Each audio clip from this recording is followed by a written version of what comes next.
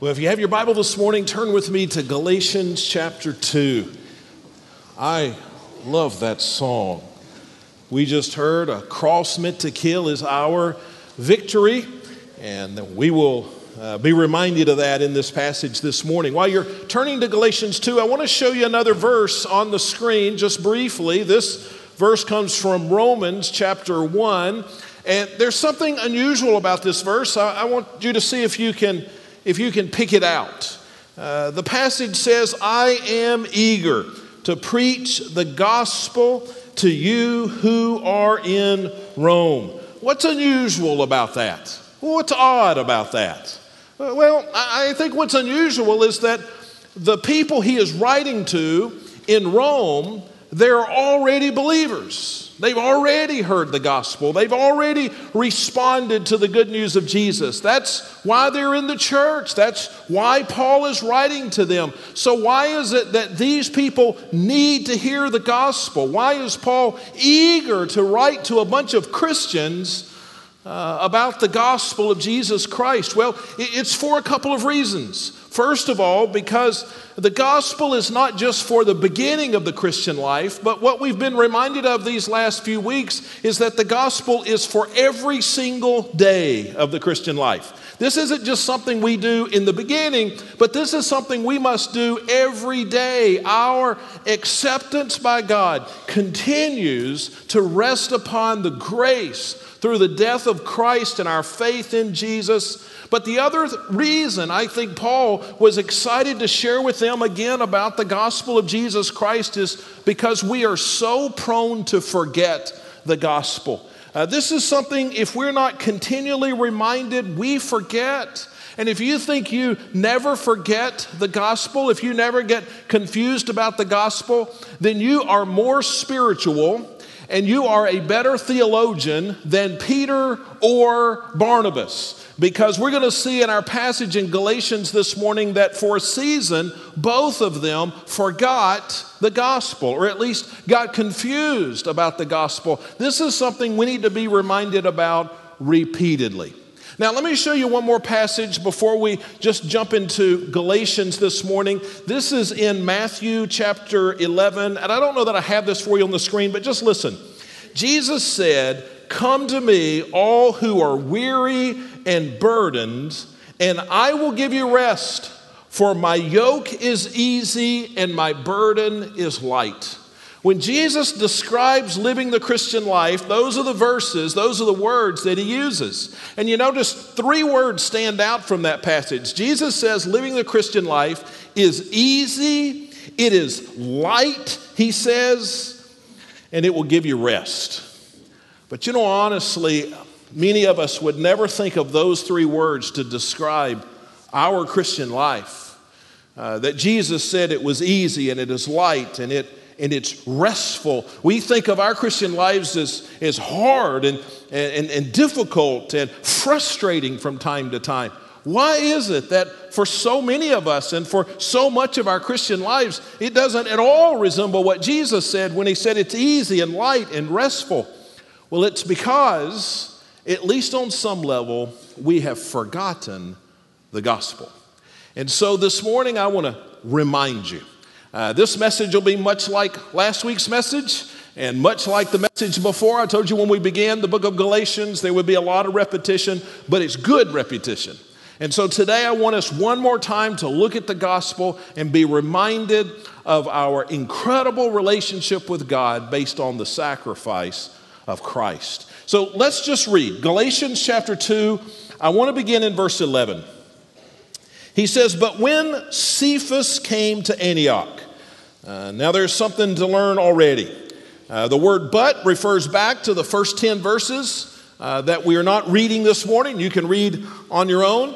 Those verses tell us that Paul went to Jerusalem to confirm with the leaders of the church that everybody was on the same page when it came to the gospel. That we are saved by grace through faith. It is the work of Christ on the cross from beginning to end.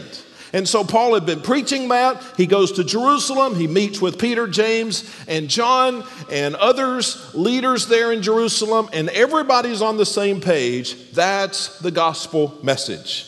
But now Cephas, which is just another name for Peter, I know that's confusing, but Peter, Cephas, Peter, he comes to Antioch. Now, Antioch is one of the cities in Galatia. Galatia is not a city, it's a region, several cities. Antioch is one of those. So when Peter comes to Galatia, I opposed him to his face because he stood condemned. Now, wouldn't you have liked to have been a fly on the wall for that? So Peter comes to town, and the Bible says that Paul the apostle, confronts Peter the apostle because he says that Peter is teaching something that is wrong. Because Peter has for a season gotten confused about the gospel. And so we continue on, verse 12. For he regularly ate with the Gentiles before certain men came from James. However, when they came, he withdrew and separated himself because he feared those from the circumcision party. Now, as we learned in the last 2 weeks, people were teaching. Paul was teaching you're saved by grace, the goodness of God, by putting your trust in Jesus and what he did on the cross. But people were coming along and saying that you're saved by grace, but you also have to follow a bunch of rules. And so you're sort of partly saved by grace, but you're partly saved by following rules. And the rules that they had in mind were these dietary rules. Don't eat bacon, right? Don't eat pulled pork. Don't eat fried catfish. They had these rules, and they said you've got to follow those rules and the circumcision rules. And so when Peter comes to Antioch, he knows that that's not how you're right with God, following the rules. You're right with God. You're accepted with God because of this grace that God gives to us, because we have faith in Jesus. And so when Peter got to town, ate both with the Jewish people who had their dietary restrictions, and he ate with the Gentile believers that didn't follow the rules, and everything was fine. But then some of his buddies from Jerusalem show up, and he changes. He refuses to eat with the Gentiles. He will only eat with the Jews. He refuses to eat foods that the Jews thought were prohibited food. And he goes on even to teach that. So we'll skip verse 13. We'll come back to it. Look at verse 14. But when I, Paul, saw that they were deviating from the truth of the gospel, that means they got away from the gospel, the true gospel, I told Cephas, Peter, in front of everyone, if you who were a Jew live like a Gentile and not like a Jew, how can you compel Gentiles to live like Jews? Now that's confusing. But what Paul says is, Peter, why are you now telling these Christians that to be accepted by God, they have to follow all of these rules? Because we had agreed that the gospel was you're accepted by grace through faith. Why are you adding rules to that now? And so Paul is very upset. He points out that Peter, at least for this season, has gotten the gospel wrong. Now, let's go back and look at the verse we missed, verse 13. It says, then the rest of the Jews joined his hypocrisy, so that even Barnabas was led astray by their hypocrisy. Because Peter got it wrong, others in the church began to get it wrong, and even some church leaders like Barnabas, they got the gospel wrong. And so then he's going to restate the gospel in verse 15 and 16. Look at what he says. We are Jews by birth and not Gentile sinners. So they took a certain amount of pride, many of them, that they were born Jews and that they kept the rules. And all these other people are Gentiles. They are not rule keepers. And so he points that out. He says, and yet, verse 16, because we know that a person is not justified, that means made right with God, by the works of the law, but by faith in Jesus Christ, even we ourselves have believed in Jesus Christ. This was so that we might be justified by faith in Christ and not by the works of the law, because by the works of the law, no human being will be justified.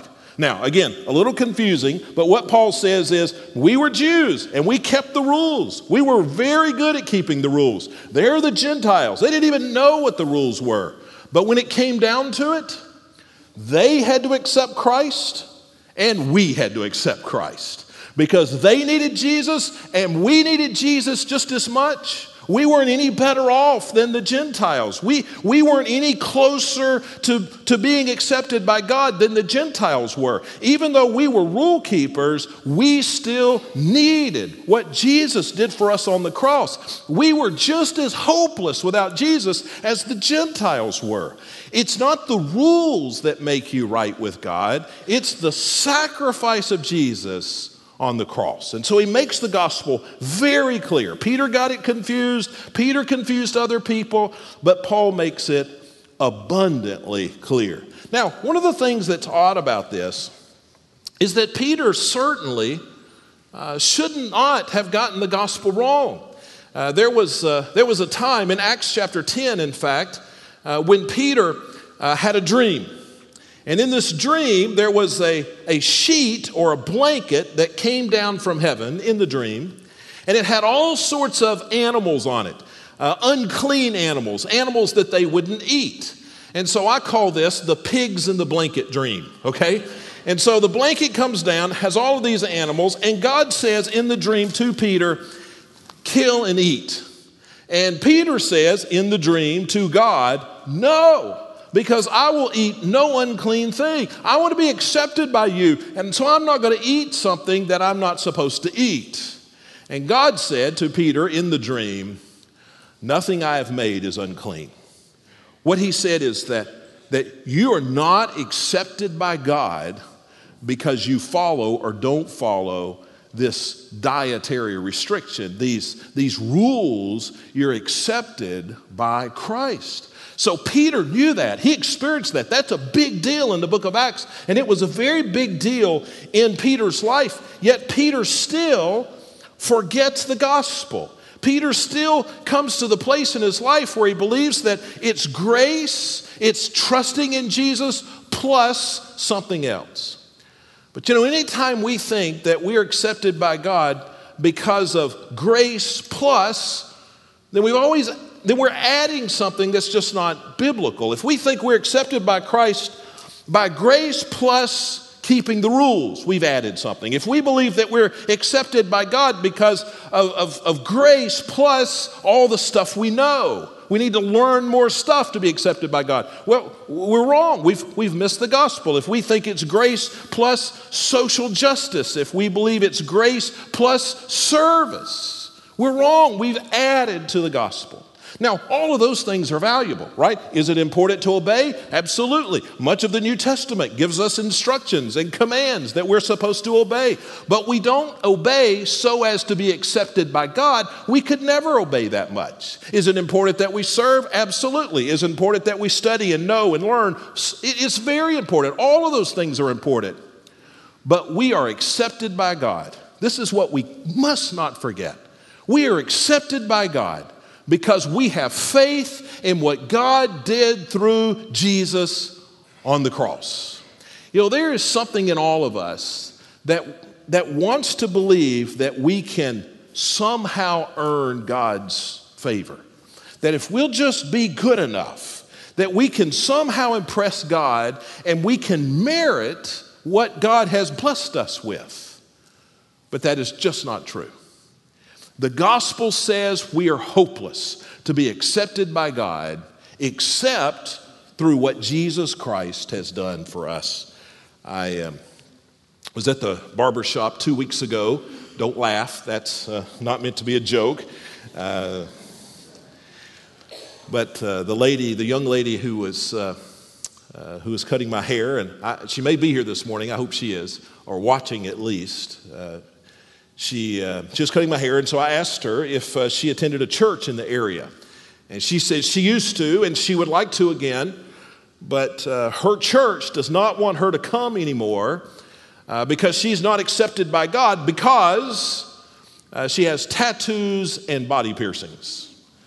And she said, I'd love to be in church again, but I know that this makes me unacceptable. What do you say to somebody like that? I'll tell you what I did say to her. I began with an apology. I said, I am so sorry that your church has made your tattoos or your body piercings some tradition or some rules that determine whether or not God will accept you and whether or not they will accept you. And then I shared with her the gospel that the truth is none of us are acceptable to God except for one thing, and that's Jesus. But that's enough. And I want to say sorry to anybody here or watching online or on television. If any church or any Christian has ever made you feel that you couldn't be accepted by God because of wrong choices or lifestyle options or anything else, listen, I'm sorry. The Bible says that none of us are acceptable to God except by Christ. That's the gospel. That's what people need to hear from the church.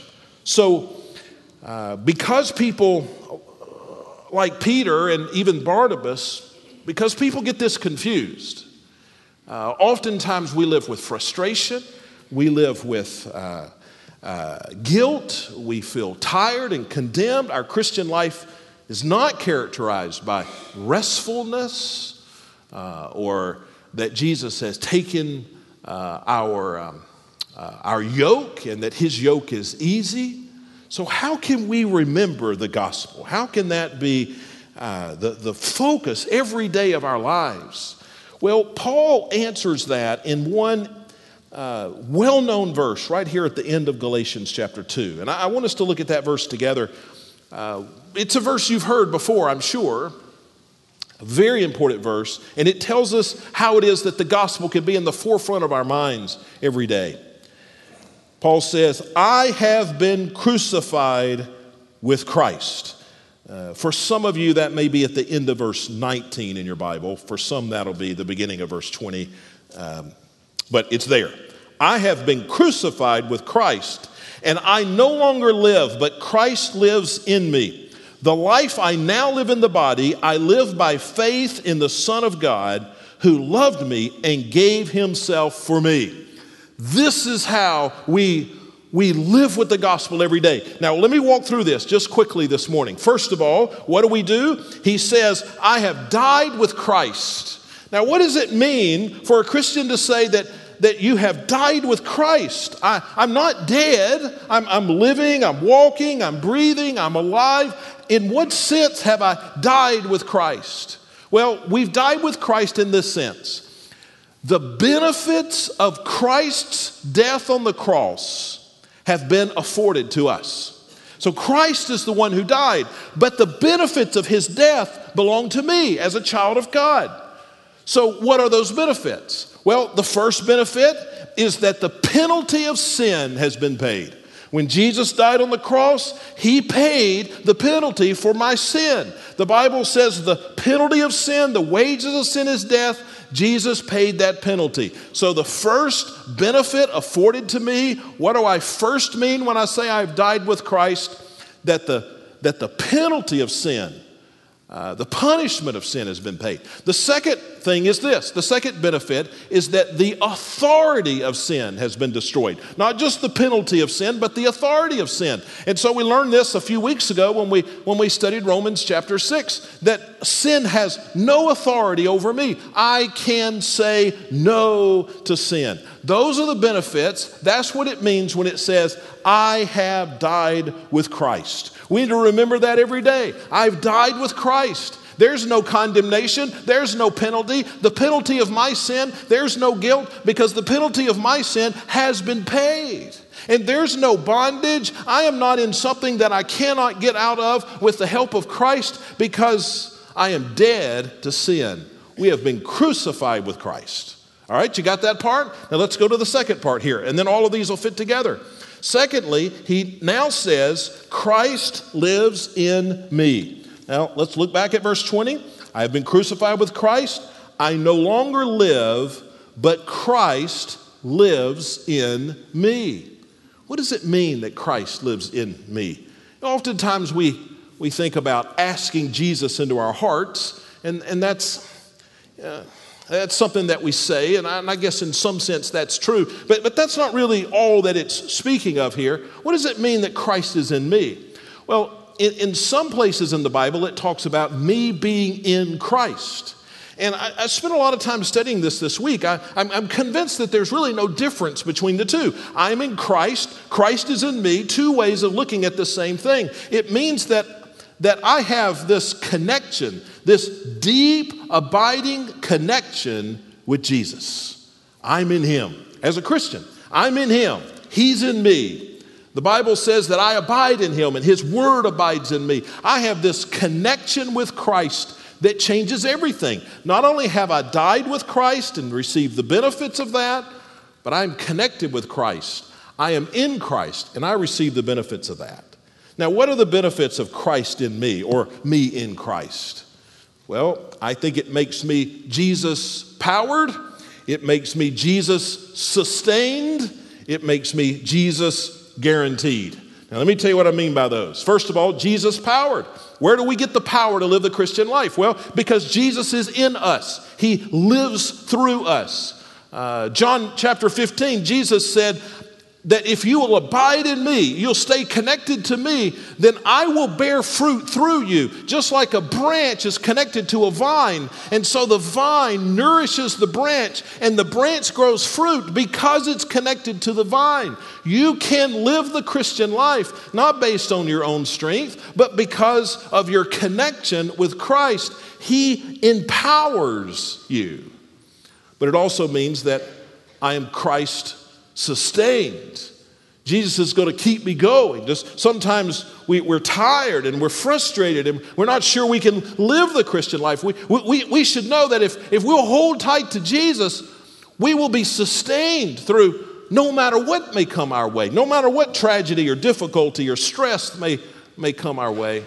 I think about Moses and the burning bush. Do you know that story? May not be familiar to everybody, but Moses had really struck out trying to live the Christian life. He had tried some years earlier, and it lasted about 24 hours, and he got violent, lost his temper, and did stuff he shouldn't have done. And so now he's given up, and he's on the backside of the desert. But there's this bush that is on fire. It catches his attention. And so he goes and he looks at the bush, and it's on fire, though it is not consumed. And God is in the bush, and God speaks to him some very important things. That's another sermon. But he looks at that bush, and he is amazed that though it is on fire, it is not burned up. Why is that? Because God is in that bush. Well, sometimes I feel like I'm on fire, not in a good way, but in a bad way. Like my life is on fire, like this is hard, and I'm tired, and I'm frustrated. But Christ is in me. And he will sustain me. I don't need to lose heart. Christ will sustain me through even the most difficult times in life. And then, because Christ is in me, I am Jesus guaranteed. No matter what happens in my life, because Christ is in me, I will not lose my relationship with the Father. Isn't that good news? I may feel abandoned, but in Jesus, I am loved by God. I may feel condemned, but in Jesus, I am spotless and I am above reproach. I may feel down on my luck, but in Jesus, I am blessed with every spiritual blessing in heavenly places. All promises are yes in Jesus, and all things work together for good. I may feel neglected, but in Jesus, I have been chosen by God. I may feel defeated by temptation, but in Jesus, I am dead to sins, and Jesus will live through me. I may feel dead and lifeless, but in Jesus, I have the resurrection life coursing through my veins. I may feel broken, but in Jesus, he makes me complete. In Jesus, I'm a new creation and a beloved child of God. So the Bible says in Galatians 2:20 that I have died with Christ, so I receive the benefits of that, but also that Christ now lives in me and I live in him, and because of that I receive these benefits. But here's the thing I really want you to hear this morning. I live every day by faith. Because here's the part that we leave out. So look again at verse 20. I've been crucified with Christ, and I no longer live, but Christ lives in me.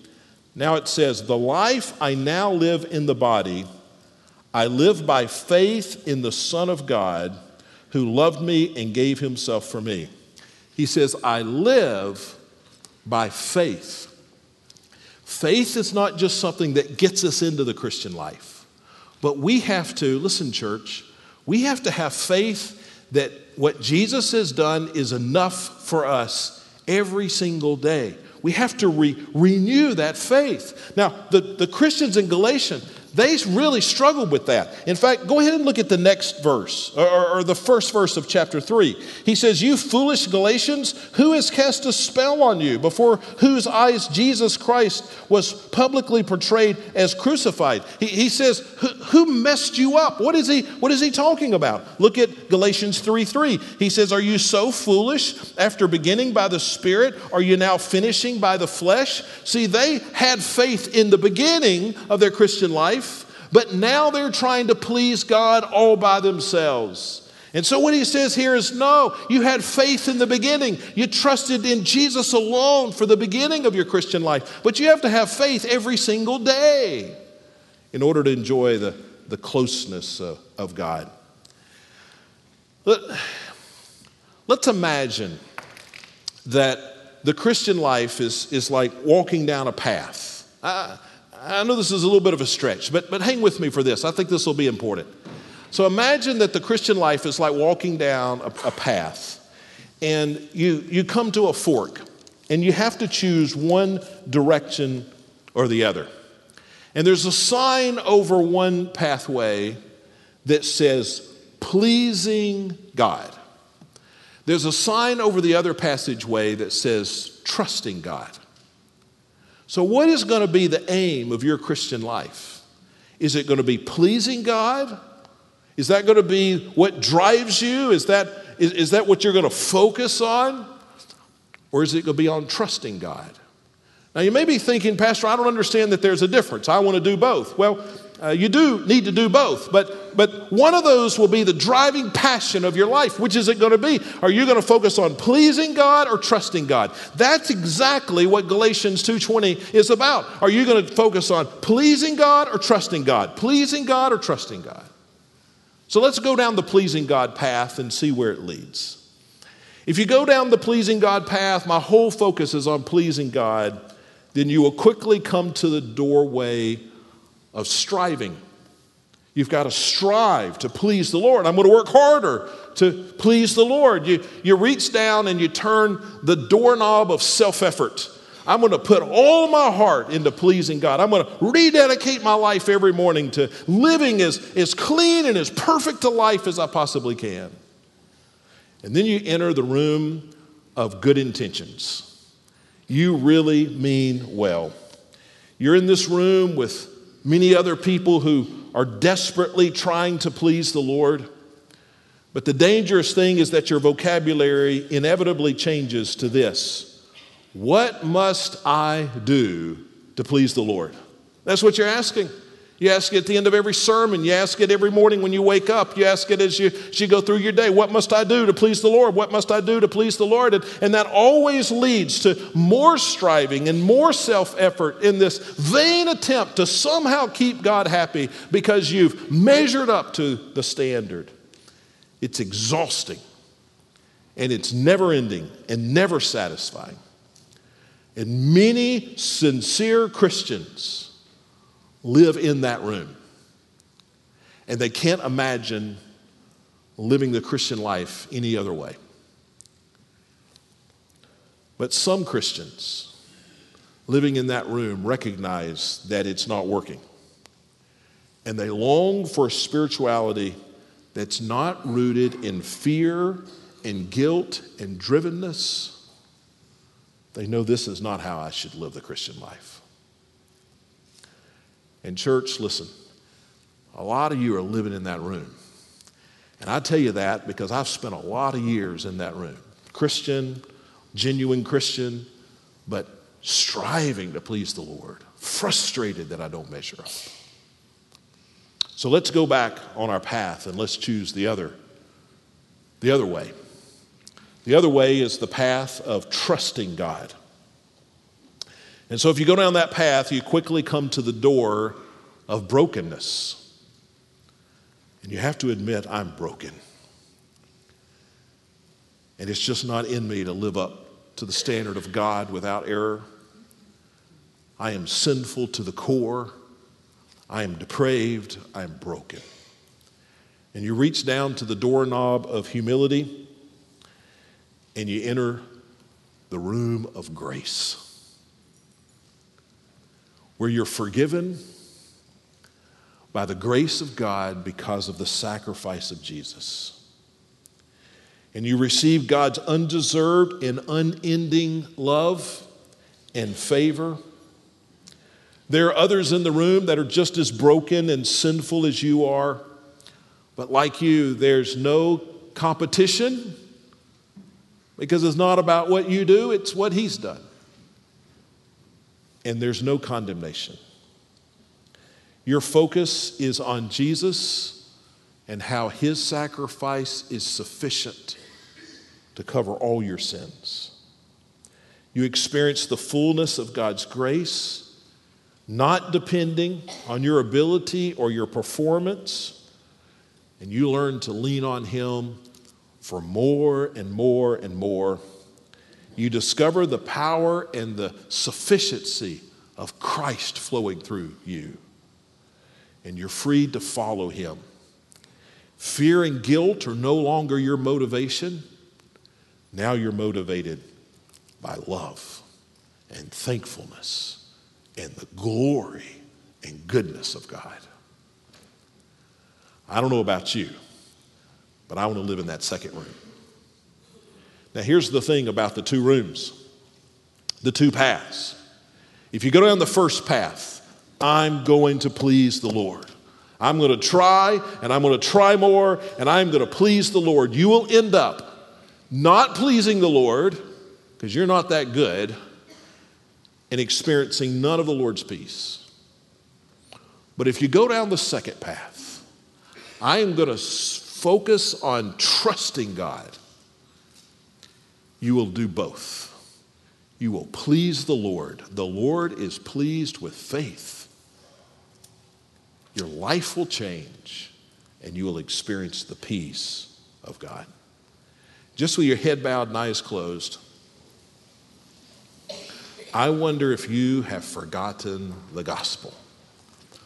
I'm not criticizing. I'm not saying you don't know the doctrines of Scripture. But you can know those and still forget the gospel. I think some people, and I think this because I've been guilty of this, we rededicate ourselves to pleasing the Lord every single day. Every single Sunday, get to the end of the sermon, I'm going to please the Lord more this next week. And that gets us exactly nowhere.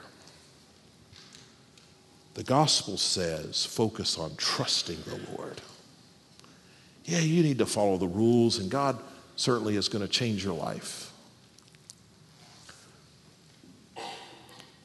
But if we will trust the Lord in our brokenness and in our sin, thankful for the sufficiency of what Christ has done, then our lives will change. And then we will have peace. Father, help us be those who don't just need the gospel at the beginning, as important as that is, but help us to be those who wake up every single morning more committed to trusting and relying upon you and what Jesus has done for our forgiveness than we ever have before. And we pray this in Jesus' name. Amen. Let's stand together as we sing.